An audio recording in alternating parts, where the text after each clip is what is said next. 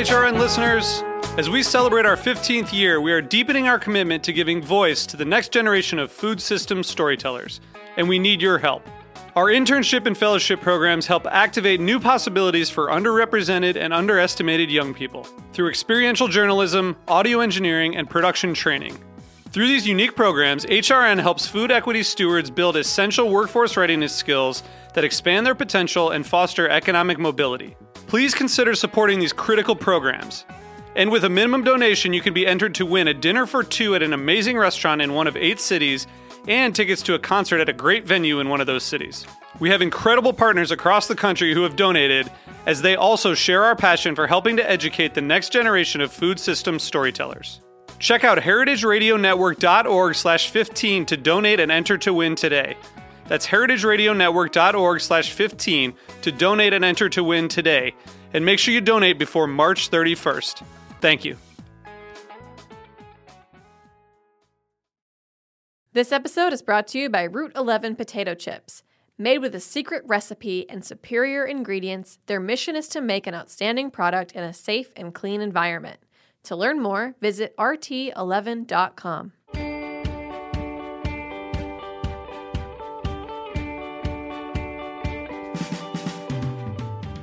Our restaurant delivery system is broken. Can we all just agree on this? Restaurants are getting hammered with percentage of sales fees, delivery drivers are hurting for fair pay, stability, and safety, and customers have been trained to expect faster delivery times and wider accessibility. So we are excited to welcome back to the show. This is our first repeat guest, so we are very excited. It's the first time ever in opening soon. It's a long history of 3 years. No, I'm just kidding. So Josh Morgan is here with us today. He's the operating partner of Melt Shop and the CEO, co-founder of Sesame, which is a new delivery platform for restaurants by restaurateurs. They are fighting back against the established aggregators, and Sesame actually just launched its beta in New York City this past week. So thank you for joining us. And welcome back. Thank you so much. It's so great to be here.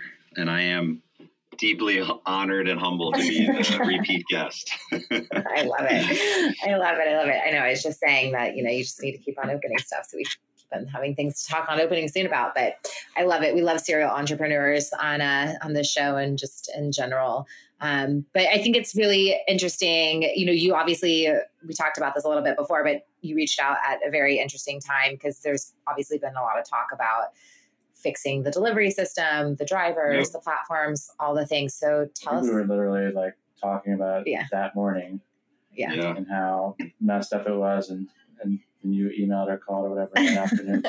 Perfect timing. It worked out. The universe is telling us something that we all needed to reconvene and really talk this out because it's a huge problem. And we're excited about, trying to potentially solve it.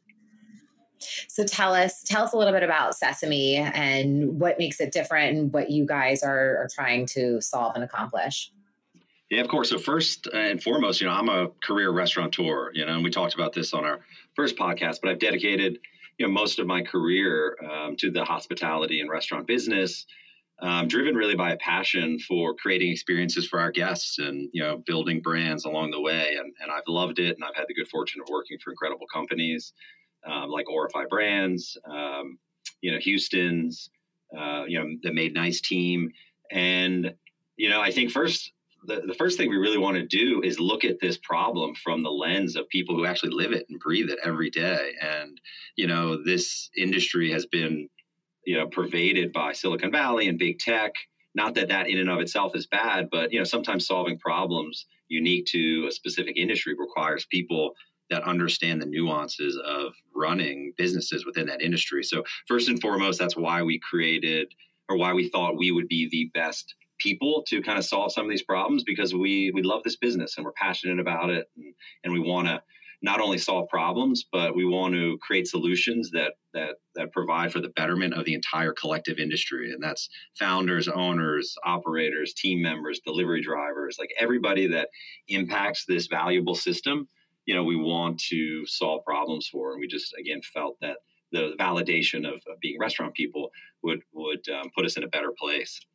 And, when COVID hit, we had at Orify, we have about 120 restaurants across 6 different brands. So, when COVID hit, we were just picking up the pieces and trying to, plot our path forward, which was very difficult, not only for the restaurant industry, but clearly everyone globally. But what it made me do is it forced me to kind of think about some of the fundamental problems that exist in our industry. And I very quickly landed on off-premise, which had seen a large, proliferation in the years leading up to the COVID. But when COVID hit, it just kind of was this realization or an epiphany that this is so bad and this is so not sustainable, because when off-premise sales go from, maybe 10% or below pre-COVID to, 100%. operating restaurants where it's like 60%, 70% of your sales in this cataclysmic, environment, which certainly isn't normal, but it kind of smacks you in the face. And it's like, wait a minute.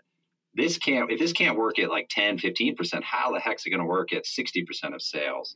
So it was just most really. of your restaurants were on one of the other platforms at the time? Yeah. So most of our restaurants are fast casual in nature, with the exception of one brand, Little B Table.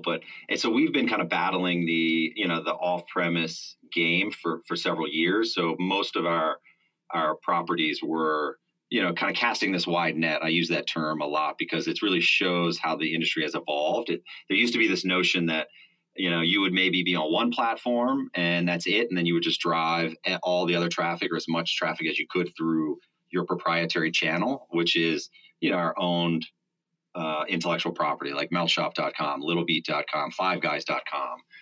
And then over the years in the chase for incremental sales, restaurants started to just turn on all channels, everything that you could, that was feasible, just to try to compete and to get more sales and hopefully get incremental profit.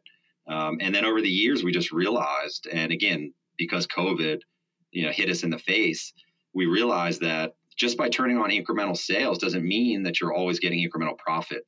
And this is kind of one of the bigger topics that I think of as being duped. I think the industry was kind of duped by big tech in that they promised this idea of incremental sales, and the natural belief was that those incremental sales would flow down to your bottom line. And what we realized, especially when you add in layers of cannibalization, these aggregators stealing our own in-house guests, that the contribution margin wasn't there. So, when you really distill down and you look at the numbers, it just doesn't make sense, even at lower sales volumes, that we're turning on all of these channels and yet we're not really seeing return on those sales dollars. So those are just all additional reasons why the system is so broken. I agree. I think that, it's interesting you say that the restaurants were duped. I think the customers in a lot of ways too are duped and brainwashed. And this idea that I can and should order food from 100 miles away, expect it in 20 minutes, and expect to pay $8 for it, and for all of that to just sort of work out. Exactly. It's just not the way that we grew up eating or ordering delivery food, and it certainly doesn't make any sense to me sustainably. So it's really interesting to hear that you've worked on something new. Did you guys have other thoughts before Sesame came about? Did you think about taking it in-house for each of your concepts? Is it possible to go back to a phone call system? Like, did you try that? Yeah, I mean, look, for years we've been kind of contemplating internally how we can get better at driving traffic through our channels and the ones that we control, which are inherently more profitable. But it's just such a challenge, and the main reason is because most restaurateurs, and Sesame really targets, we're hoping to help all restaurants in all neighborhoods, but a real sweet spot are the independents, the mom and pops, the local neighborhood establishments. And the challenge for them is that restaurateurs are really, really great at a lot of things: culinary innovation and hospitality, taking care of their guests, making connections with the community. But when it comes to becoming a digital entrepreneur, it's just very, very difficult. It's become so sophisticated and so challenging. And it's tough for the independents. So we at Orify Brands always thought, like, how do we get better at becoming digital entrepreneurs? And, we spent a lot of time and money and resources building out our own proprietary channels that are powered by various types of tech stacks. But even, doing that, it's difficult, it's challenging, it's expensive, it's very fragmented. And what we found in kind of doing this deep dive into the business model of Sesame is that, consumers now are addicted to the Amazon, search and discovery, high digital touch point, a really, really great consumer experience with lots of convenience. And what the industry did in response to the proliferation of the aggregators was they went headfirst into this proprietary channel. We're going to hope that all of our fans and all of our consumers come to meltshop.com and download the Meltshop app. Then go to Little Beat and download the Little Beat app. And after years and years of this, what we found in talking to consumers is that there's destination fatigue. There's app fatigue. Consumers, again, want convenience all in one place. And there wasn't a lot of people out there competing in that kind of traditional marketplace search and discovery. And, Sesame, that's one of the reasons why we decided to build Sesame as a marketplace that offered some of those value propositions I just alluded to compete with the, DoorDash and Grubs and Uber Eats of the world. And it's because we knew and we saw that there was this pinch point from consumers that, it's just too fragmented. It's too difficult putting in your credit card into 10 different places. And really, like, how many friends do we know that, prefer to go to, 6 different places on their list of, favorite restaurants rather than go to ideally one place and have it all in, get it done in one shot. So those are some of the things that we kind of thought about when we were ideating what Sesame could look like and how it could be structured. But to your question earlier, Alex, we've been trying for years, and, Sesame in and of itself isn't a novel idea in the sense that, disrupting aggregators in favor of the merchants themselves. I mean, you can look into any industry, whether it be hotel and travel and airline, this fight has been played over many times, just not necessarily in this space. But, one good way to think about it or look at it, and maybe your listeners will appreciate this, is this was done recently with the reservation industry in the way that Resy had kind of combated against the behemoth of Open Table, and really did so by, deciding that, number one, they wanted to help the merchants, collect more money and make more money off of these new users. And, they did it by essentially saying that, you don't need to pay commissions. Like, you don't need to pay an infinite amount of money, the more reservations you get. And they kind of transitioned to the SaaS model, and it worked really, really well. Resy was acquired by Amex a couple of years ago, and they did a lot of great things on both the merchant side as well as the consumer side. And we're just trying to take some of those learnings and best practices, and again, a mission of giving back to the actual restaurateurs and creating a similar business model and disrupt in a very similar way.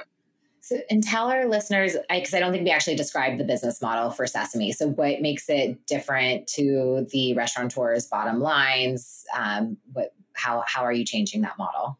So fundamentally, what we're doing is we're taking the current playbook and the business model that the aggregators use, which are rooted in 2 primary things: commission-based monetization. So the more orders or sales restaurants receive off of these platforms, the more dollars they pay. And it's infinite. We know restaurants that do tremendous volume on places like Caviar or Uber Eats, and they might pay, $10,000, $15,000. We know some that are even paying over $20,000 a month in the form of commissions. And on Sesame, you pay $125, right? So that's the difference between a commission-based or a transaction-based monetization and a SaaS model, which is fixed and capped. So that's number one. So when you compare those two numbers, it's kind of crazy to think about, but $20,000 versus $125, that delta is almost all profit. They go straight to the bottom line. So it's hugely, hugely impactful to a restaurant's profitability. So that's number one. Another thing that is fundamental is this notion of data. And in the current model that the aggregators use, in fact, DoorDash and Grub and Uber are suing New York City and San Francisco right now, specifically over this data issue, is that we believe in an open data model where the restaurants should be able to know their customers, cater to their customers, and that they should have access to the information when a consumer places an order from their favorite restaurants. The current models restrict that, and they do not allow restaurants to get access to that data. So that's another fundamental difference of how Sesame is trying to compete. Interesting. I wouldn't have realized that necessarily. So at the restaurant, you don't get any information on the customer? No, you might get name, but you don't get, the most important thing are things like email and or phone numbers for SMS. So not all of that is encrypted and restricted. So what happens is, and this is why it's such a predatory type of industry, because DoorDash and some of these guys have gotten so good at retargeting consumers that they can take a Melt Shop customer that either comes to Melt Shop or uses the Melt Shop proprietary channel. They can retarget them, get them to use DoorDash or Uber, get their information and do a much better job at retargeting that customer than Melt Shop can. And it's a challenge, like I said, because restaurateurs typically aren't these digital entrepreneurs who are savvy at this. So owning that data and utilizing it effectively is an important thing. So when a customer comes to Sesame and like orders, they opt in for the restaurant basically to also receive their data. And then the restaurant automatically gets access to the phone number, the email and whatever, so they can like do their own marketing. Exactly. And, look, there's a wide spectrum of sophistication, across restaurants and what they do with data. Some of the restaurants like ours are pretty active in trying to develop marketing plans and, retention plans to get our fan base, to continue to use our product. Others aren't and don't necessarily have the means and the tools to do so. But either way, we're there to support them and give them the access to that data. And, we support whatever they choose to do with it, whether it's retarget them and drive them to their own channel, or whether it's to continue to support Sesame because the contribution margin for the restaurant is very compelling when orders come off of Sesame due to that low SaaS cost. So, and then tell us a little bit about how like the fulfillment process works. So you guys are a better, more restaurant friendly sort of platform or marketplace for the restaurants, but tell me about how you're fulfilling the orders. Yeah, of course. Look, fulfillment is a huge component of the equation of off-premise, right? And, when we started to think about Sesame and what it might look like, there's a couple things that we kind of stated, out of the gate. One was that, number one, we didn't want to reinvent the logistics wheel, right? I mean, this has been done for many, many years all across the world, and it's very difficult to run efficiently and effectively. So we knew that Sesame didn't want to choose to kind of build one from the ground up. The other thing that we stated from the get-go was that we wanted to not necessarily look at just the most efficient or most cost-effective way to execute delivery, but we wanted to look at delivery from the eyes of the consumer.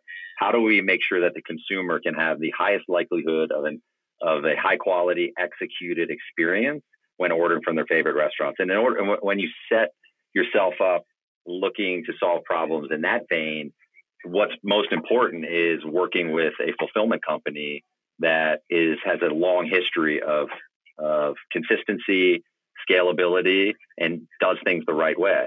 Meaning they're not only efficient, but they're efficient because they do the right things, like take care of their fleet. They make sure that they're incentivizing their fleet in the appropriate ways. And all of these factors kind of drove us to develop a strategic partnership with a company called Relay, which is based here in New York City.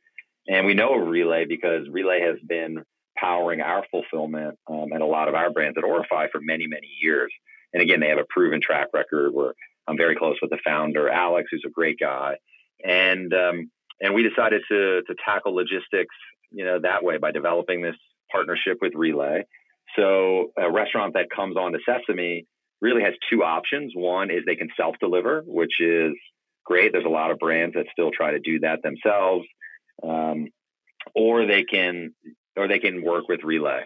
And that's kind of how the system is set up now. We may extend that as we scale into other markets, and there are other fulfillment only companies that we could work with. But for now, it's one of those two options. And and who pays Relay? Does Relay get a percentage of sales, or is that a flat monthly? Like, how does that, or is it like a flat fee per order? How does that work? Yeah. So the economics on the delivery typically work like this. First of all, most of the restaurants in New York already work with Relay, especially the restaurants that are on Sesame. So they have existing accounts. And the reason that is because Relay's bread and butter has been delivering orders on behalf of those proprietary channels that I mentioned. So when Melt Shop got an order through its own channel, Relay's the go-to fulfillment provider, right? So they're all across the city. Pre-COVID, they had, I think, like 7,000 couriers. So a lot of people know Relay. And what happens is Relay will bill the restaurant directly for, let's say, like a $30 check. The cost typically is about $5. There's a bit of a range, but let's just, for purposes of explaining the economics, it's about $5. So the restaurant pays that. And this is the big black hole of misinformation and lack of education, where most consumers don't really understand how things work and, what fees go where and who gets paid this. So one of the things that Sesame we're also trying to tackle is just complete honesty and transparency about what's happening behind the scenes and what everything means. What most restaurants do is they have a choice, right? They can pass along a delivery fee. So when all of us, we've all had experience with this. Typically, when you place an order, you'll see a bunch of line items, one of which is a delivery fee. That delivery fee, sometimes it's $1.99, $2.99, is set by the restaurant. And that's a way that they subsidize the cost of that $5 logistics cost to Relay, right? So in essence, the restaurant is basically saying, hey, the consumer will pay a portion of it, and then we'll pay the rest. And that's typically how the economics work for the cost of fulfillment of that delivery. I hope that makes sense. Yeah, so that it does make sense. So most people on Sesame are doing like a small delivery fee surcharge, and that is, obviously subsidizing the cost for Relay, who's this third party fulfillment service, basically, that is just the delivery fleet. That's exactly right. And, the industry has evolved over the years. I mean, I remember in the early days of offering delivery, we've been doing it for so long. In the beginning, you couldn't really charge a delivery fee because consumers just simply weren't willing to pay one. And then over the years, as, it's become more popular, off-premise sales have consistently grown. I think consumers have been a little bit more willing to pay some of that cost of delivery. Mainly it's, maybe it's their favorite restaurant that, they love the brand. And, you know how it is when you want your favorite sandwich or your favorite salad, that's all you really want. And I think restaurants have been able to, accumulate kind of a loyal fan base that are willing to pay that cost. And the reality is, and this goes to the education, right? Like nothing is for free, right? Like you can't deliver things from A to B, whether it's food or whether it's, some sort of physical product, like a manufactured product. It costs money. Someone is paying that. And we know, and like this is, and this gets to what we were talking about earlier, right? Like there's this like the kind of the wool over the eyes of the consumer and leading them to believe that you can get anything you want for no cost at all. Well, the reality is whenever you see $0 on, let's say, Grub or Uber or DashPass or whatever these programs are, it doesn't mean there's no cost. It just means that most likely that platform is willing to eat that cost because their losses, and we're talking about crazy losses, are being subsidized by Wall Street or the investment community. But it's not real, I mean, I think this is how Amazon ruined consumers, basically, is because Amazon tricked everybody to thinking they got free delivery when in fact they were like losing billions of dollars. And again, like, as you said, it got passed along to the investors and then to the public who owns their stock. And it's the same thing that's happening with delivery services. So it's unfortunate. I mean, we know too from our business, and it's like, if people want your products, they'll pay the delivery charge because somebody has to pay it, or small businesses can't just afford to lose money because people don't want to pay a delivery fee. Yeah, exactly. Yeah, totally. And it's an unrealistic expectation that's been set. Yeah. And I think in order to create sustainable business models, we have to do a little bit of education, and we have to teach consumers a little bit more about what's really happening. But at the same time, I'll walk you through some numbers to kind of put this into perspective. But consumers are still paying more than they should, not even irrespective of this delivery fee that we're talking about. And the reason for that is because these companies are losing a tremendous amount of money, and someone's got to pay. It's either the restaurant or the consumer in the current model, right? And let me just give you an example. If you're a consumer and you're going to place a $100 order on, let's say, Sesame versus caviar.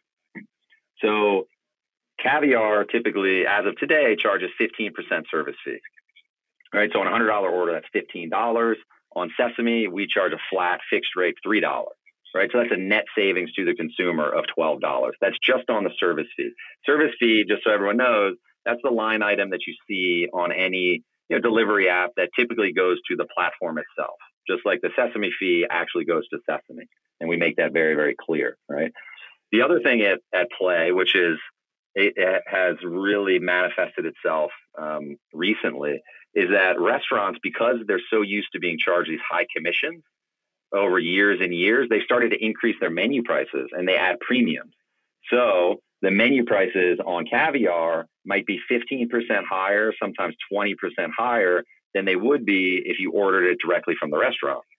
So on that same $100 order, there's an additional $15 in cost that the consumer is paying and higher menu prices, right? So when you add those things together, the consumer can save, in theory, up to $27 simply by ordering on Sesame, right? So that's a pretty substantial, if you think of it as a percent, 27% in just fees that they don't have to pay. And the reason why I tie that back to the delivery, it's that if a consumer can save $27 and know that, number one, they're helping their favorite restaurant, they're partaking and participating in a system that offers more sustainability and fairness, they just save money. They might be more apt or willing to happily pay that $2.99 delivery fee because they know that there is a real cost of delivery. So we're really kind of excited to offer not only the benefit to the restaurant, but benefits to the consumers in the form of lower fees. And speaking of the consumer, so obviously you've already the program is in beta and you're live, and you've signed up restaurants. How are you acquiring customers? Because again, that's a problem with big tech is they'll spend customer acquisition at all costs, even if it's not profitable. Yeah, I mean, look, that's the big question, and it's not always easy in the current environment where everybody is out there just trying to get the same customers. But the way we're thinking about it is in a bunch of different ways. But first and foremost, it's creating alignment with the restaurants. And we do this, which is very innovative and unique in the marketplace space, simply by not charging those commissions, right? So for every order that comes off of Sesame, the contribution profit to that restaurant is as good, in some cases better than it would be on their own proprietary channel. So, and that's because we do not charge commission. So when you start with that, we now have alignment with the restaurants. Like I like to use this analogy, we're sitting on the same table, same side of the table as the restaurateur, whereas the other aggregators are on the opposite side.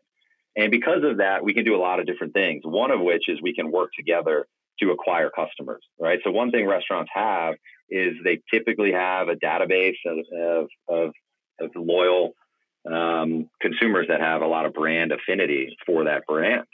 And, like I said, I mentioned this kind of like spectrum of restaurants. Some restaurants are very sophisticated when it comes to, marketing. Others aren't, they don't have sophisticated tech stacks and ordering solutions. So with a lot of these restaurants, we can work together to, promote Sesame, let their consumers and user base know that this restaurant is available on Sesame. And if you imagine that at scale, across New York Metro or even across the country, that has a huge impact on consumer acquisition or the customer acquisition costs themselves. And it all goes back to creating that alignment and, mutual benefit and really kind of creating a system that benefits the restaurant as its, primary mission. The second thing that we're doing, which we haven't really talked on, but is so fundamental to Sesame, I want to make sure we don't skip it, is that we really try to create a true mission-driven company, in that we're not only trying to help the restaurant industry, but we're also trying to give back to the greater community writ large through charitable donations. And an example of this is Sesame has partnered with City Harvest so that every single order placed on Sesame feeds a hungry New Yorker in need. And we believe that it's like incumbent and it's our duty to not only, again, try to solve some problems for our industry, but in doing so, give back. And instead of doing the traditional helicopter money approach, it's funny, before COVID, I used to get emails from Grub and Uber, $5 off, $10 off. Post COVID, in this race to take market share, I'll regularly get emails, $100 off. I just saw, really? Yeah. That's it's so common. And really it's because all they care about is getting market share, like profitability, sustainability, fairness, be damned, right? It's like, we need more market share. And it's kind of gross. I'm sure you're aware of the grocery wars that are happening here in New York. There's 6-7 different companies competing for, fulfillment of, groceries, like GoPuff and Joker and Gorillas. Anyways, I got an email, $500 credit for groceries. $500. Yeah. I mean, it's not sustainable. And again, Alex, like, to your point, like this is funny money. This is not sustainable, right? But to put it back into perspective, we at Sesame have basically said we are not playing that game. Number one, we'll lose that game because they have deeper pockets than we do. But rather than try to just, bribe people with free shit and free sandwiches, we kind of are thinking about it in a way like, look, if you're going to use a delivery app, use the one that feeds a hungry New Yorker, and then slowly educate that same consumer on why it's better for the restaurants and what it means to the long-term sustainability of, the industry and so on and so forth. So we're really just leading with mission much more than free stuff. And I've always been a believer, this goes back to our restaurant brand. You never get brand affinity with giving stuff for free. You get brand affinity by providing true value, developing a relationship with your consumer, and making sure that you're listening to them and always delivering on that value. And that's what creates brand loyalty and affinity. And that's what we're trying to do with Sesame.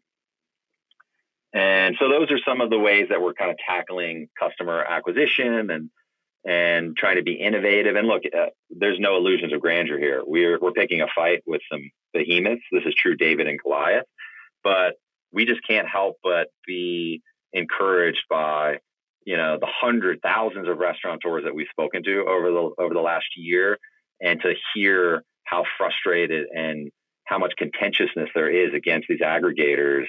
And, restaurants call, they refer to Grubhub as the mafia, and then when we talk to consumers and when we hear from them that there's zero brand loyalty or affinity to any of these platforms, they're perceived as commoditized transactional experiences.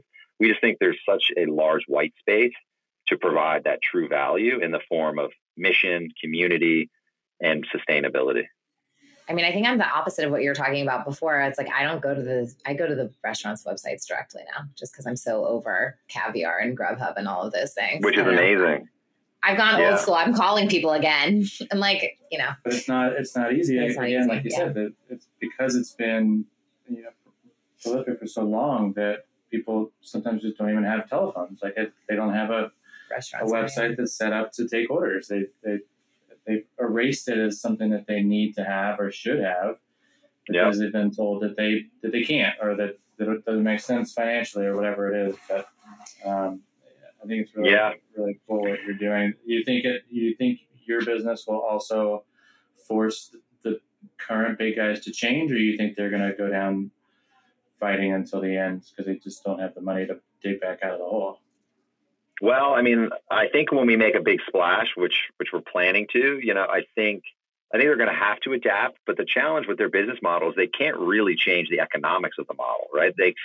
Either the restaurant has to pay or the consumer has to pay. And to give you an example of this and how I see this continuing for the coming months or years, a lot of municipalities and cities have been passing either temporary or permanent caps on commissions. And the reason why they're doing this is because, look, it's a sign when the government has to get involved to regulate pricing. Usually something is wrong, right?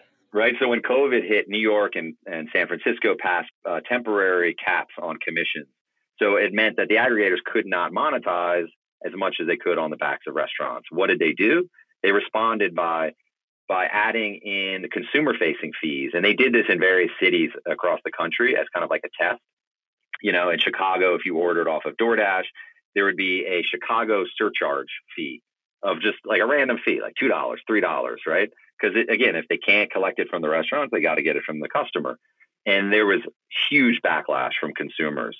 In fact, I believe, I don't know, I'm pretty confident, but I believe that Chicago filed like some sort of injunction or lawsuit against DoorDash for implying that it was a Chicago-based fee. But anyways, it didn't work out well. So to answer your question, Alex, I don't think they have many options in changing their economics. The other thing that I think they will do is, and we know they're actually already doing this, and this is one of the reasons why I believe that, you know, the restaurant industry in general is facing an existential threat, is that they're losing so much money that one of the other ways that they can make more money and create profitability, at least they think, is to own the entire supply chain. And by that, I mean, not only will they generate the order, deliver the order, but they're actually going to make the product as well. And all three of these companies are opening up ghost facilities, you know, ghost kitchens or dark kitchens, which has been very popular over the last couple of years. They're creating their own virtual concepts, and they're literally supplanting the very industry and the operators that they're claiming to support and help, which is a scary proposition, you know? Yeah. No, I mean, I know there's been like stories of people going in and like searching for a specific restaurant, and the restaurant actually never got the order. It was like fulfilled by like some other ghost kitchen situation. I don't know. It's yeah. That's why I go direct to the restaurant. It's real, but then they'll also pose it to the business as some sort of, you know, or marketing for you, blah blah. Do all this for you, and all you have to do is supply the recipe or whatever, and then boom, next thing you know, all your customers are gone. Exactly. It's a very, you know, kind of scary, you know, evolution of what's happening in this space. And, you know, again, I think, and this was part of the fuel that drove me personally when I was, you know, debating like, should we tackle this or not, you know, back when COVID started. And I just came to the conclusion that, you know, someone needs to fix this, or someone needs to attempt to try to solve the problem. And if we don't solve it, you know, they're just going to continue to monopolize this business until literally it's beaten to a pulp and unrecognizable, you know, and the unfortunate reality of how this model is set up is that, again, the independents, the small enterprise pay the burden to a much higher degree than the enterprise big companies, you know, like Starbucks and McDonald's and Chick-fil-A, like they get sweetheart deals with these aggregators where, you know, the guy on the street who just opened up his first concept and is a killer, you know, culinary genius, he's the one that pays the biggest price. So biggest, yeah. So tell us, I know you're in beta now, and I saw on your site that you are currently from like Soho to 34th Street or something to that range. How do you, when are you out of beta? What do you need to learn before you get to the next step? And, you know, where do you expect to be, and how long do you expect to be there to get more people signed up and on board? Yeah, look, it's a great question. You know, it's hard to say when we'll be out of beta. You know, we did build a fully proprietary product, meaning the front end app, the marketplace, the back end logic, the whole e-commerce platform is proprietary. So we spent a great deal of time, you know, doing quality control and testing. So part of beta and you know, which is kind of a prototype, is, you know, fine tuning that. And like any digital tech product, it requires fine tuning and validation. So that's part of the reason why we're in a beta and why we are restricting the geography. You know, the good news is that we have unbelievable engineers, and we hired an unreal digital design firm called Frog Design to help us build the front end web app. And, you know, we're unbelievably happy with how it turned out. So that's one of the things that we're focused on. The other thing is the supply. You know, it's in order to build a marketplace, which makes it very daunting.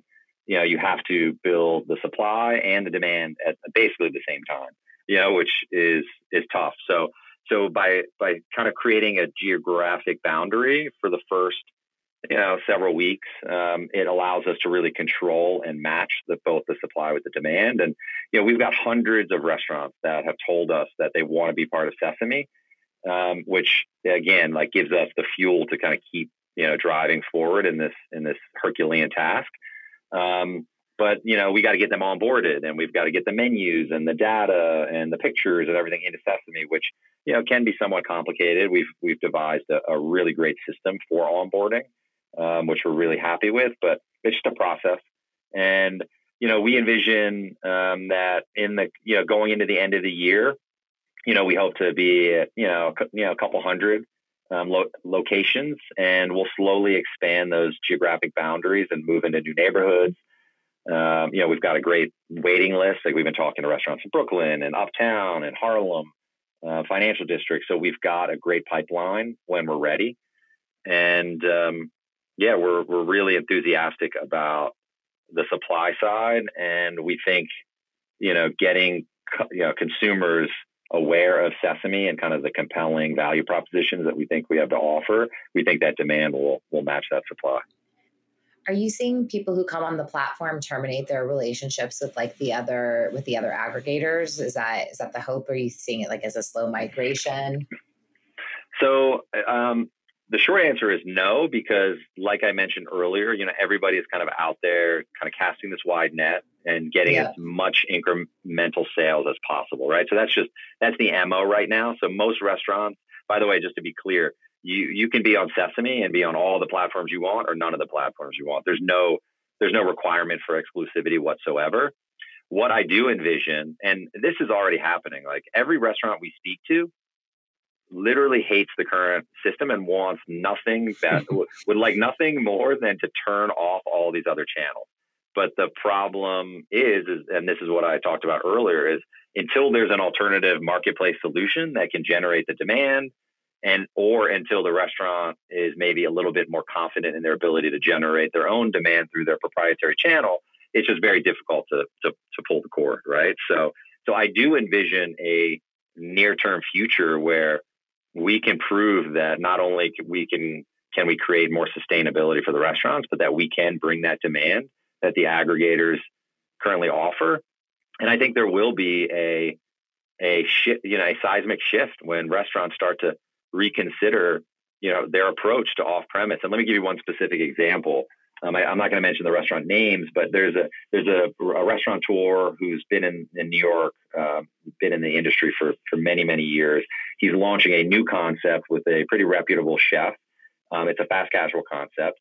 And I did a conversation with him about Sesame and their launch. And they originally were planning to open the restaurant with all of the major platforms. So Grub, Uber, DoorDash, and then their own channel.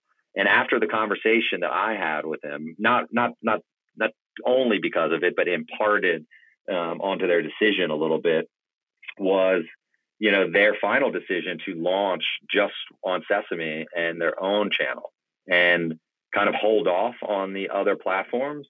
And I had this conversation. I heard this from him about a week ago, and I think it represents this kind of new post-COVID mindset, which is there's great, highly talented restaurateurs,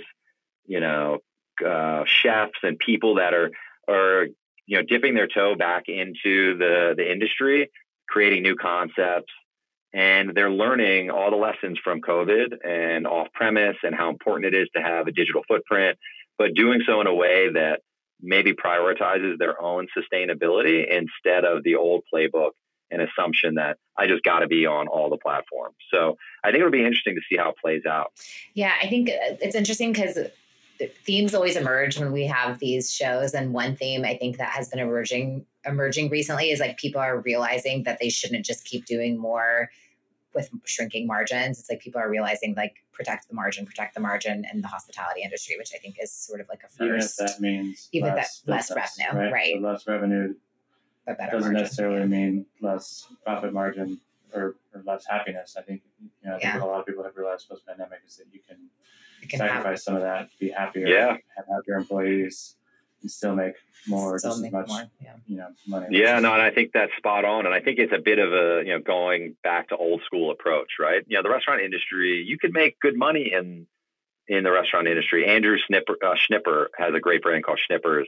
He's a friend, and he's been in New York for decades, and we were talking just a couple of weeks ago, and he was like, Josh, you could open up a great concept in Manhattan and make, a lot of money, and that was a long time ago. And then unfortunately over the last, decade or a little bit more, the mindset went from how do we create a business entity that has true profitability and sustainability towards a mindset of how do we just grow market share and how do we open up as many new locations as possible, forget about profit. And I think restaurateurs are doing exactly what you just said, Alex.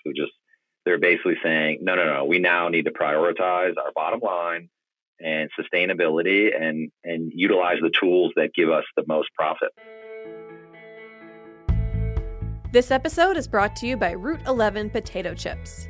From the moment Route 11 dropped their first batch of chips back in the early days of 1992, they understood their destiny as a high-quality producer.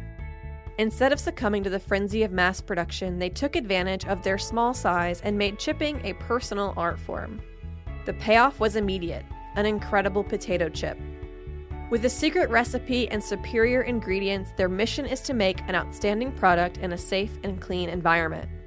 In this world of uncertainty that we live in, Route 11 potato chips believe comfort food can be just that. Know where your food comes from. To learn more, visit rt11.com. This has been a great conversation. I think we should move into a little bit of lightning round. Yeah. So our quick, short, rapid fire answers that we usually have like restaurant focus, but we had to change them for this one, which I'm excited about. So these are new. You didn't give me the heads up on the lightning round. Oh, it's okay. It's like quick. You don't remember this from last time? It's quick 1 or 2 word answers. These are softballs. All good. I'm teasing. Yeah. Your favorite place to get delivery from right now outside of your RFI team? I've been ordering Blue Ribbon sushi a lot lately. Ooh, and that's on Sesame? Not on Sesame yet, unfortunately. Oh, come on. Come on, Josh. Not on on Sesame yet. Sesame. Oh my God. When I order on Sesame, I mean, I literally, we do a lot of ordering internally, just for testing and just because, we order food all the time. I literally do the rotation. Ivan Ramen is one of the spots on Sesame that we added recently, that I've been ordering a ton. Good. Okay. What about average order time? How long does it typically take for a customer's order to arrive versus what's the customer's expectation? Versus customer expectation. Yeah. No, between 20 and 25 minutes. That's fast. That's pretty fast. And Relay, has a long history, like I said, not only at our brands, but at many, many brands that have been using them at executing on those times. I mean, the thing I think I don't know that we talked about Relay's model, but I think what's interesting is that they keep couriers within a specific zone so that they don't have them going all over. It's like with Uber Eats, if you get an Uber driver, they could be going from the Upper East Side down to the Lower East Side makes no sense. So whereas the way that Relay does it is that they keep people in zones, which makes it faster and is less, Exactly. One of the things we prioritize is really setting optimal delivery radii. And typically it's about 1.7 miles in Manhattan to execute, those types of delivery times. And restaurants, restaurants want to sell a lot of food to a lot of people. And sometimes there's a tendency to want to expand those, that radius to 3 miles, 4 miles. And that's just very, very difficult, not only for the consumer, but for the delivery driver himself or herself. So we are really putting a high priority on using optimal distances to make sure that it's just an efficient system. I also think it's detrimental to the community and as a whole. I mean, it goes against shopping local, right? Because you've replaced your need to shop and eat within your community, and now you have the option to go get it from 10 miles away. You're cannibalizing your own local restaurant. So I think it's good to keep the zones tight, Totally. We've asked you this before, but it may have changed in pertinence to the new digital business. But what is your best business resource to offer, whether it's a book or a website or a person or whatnot? That's another great question. So one book specifically that we're really jumping into is Measure What Matters.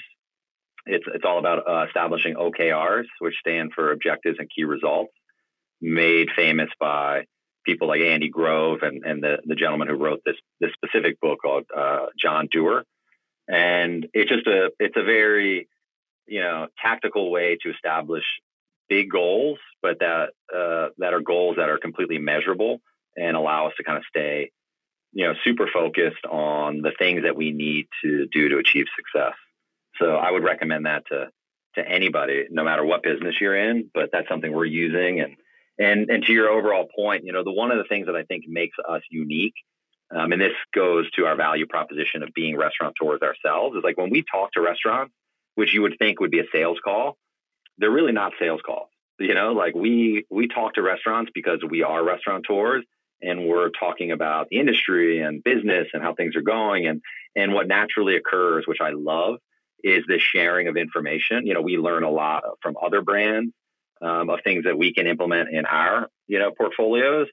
And sometimes we can also give advice to, younger restaurateurs on how to create a tech stack, or, what's the best method for, developing packaging that keeps your, products at high quality across, delivery distances. So it really feels like, it's like this, we're friends, we're colleagues, cohorts, and not like salespeople. And I love that dynamic of how we're approaching Sesame. Partners. It's all about being a partner.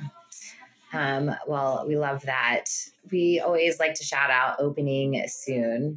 So if you have any recent openings that you've been to, or anybody you want to shout out besides Sesame having opened soon? Yeah. Oh my God. There's so much activity going on in New York right now. So we'll definitely keep you posted. What's one of the bandits we're working on? A good friend, Adam Fulton, part of Dan Hospitality. They just opened Bandit. It's actually been a couple months, but it's still relatively new, and we're getting them onboarded onto Sesame, which we're excited about.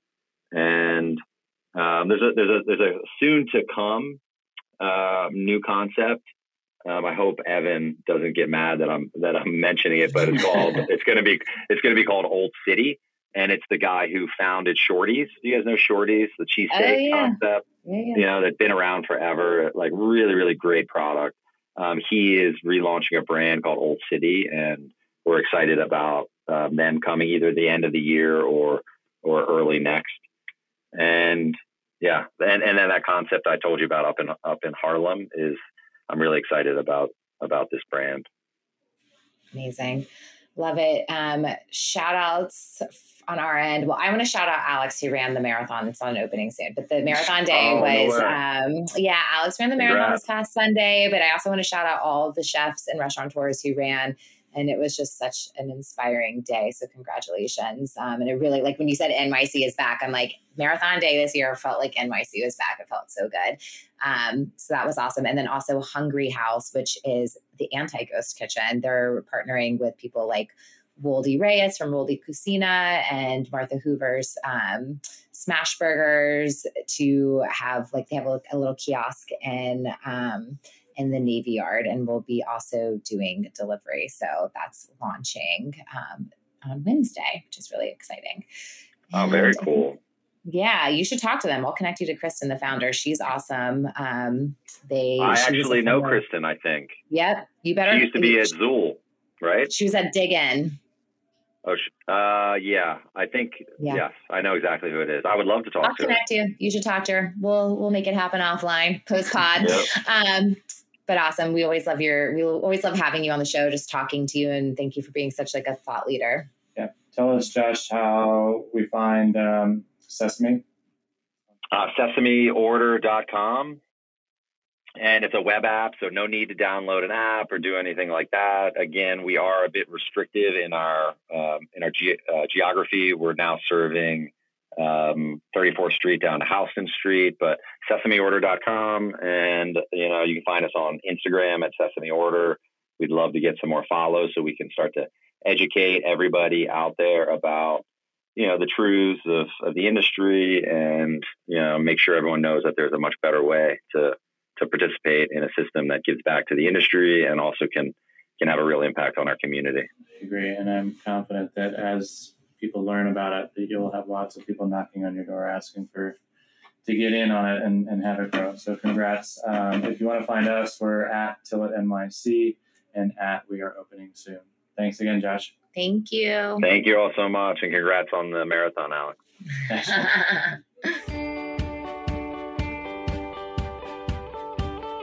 Opening Soon is powered by Simplecast. Thanks for listening to Heritage Radio Network, food radio supported by you.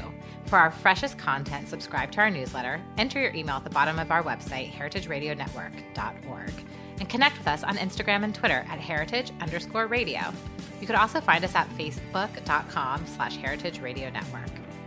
Heritage Radio Network is a nonprofit organization driving conversations to make the world a better, fairer, more delicious place. And we couldn't do it without support from listeners like you. Want to be a part of the food world's most innovative community? Subscribe to the shows you like, tell your friends, and please join the HRN family by becoming a member. Just click on the heart at the top right of our homepage. And thanks for listening.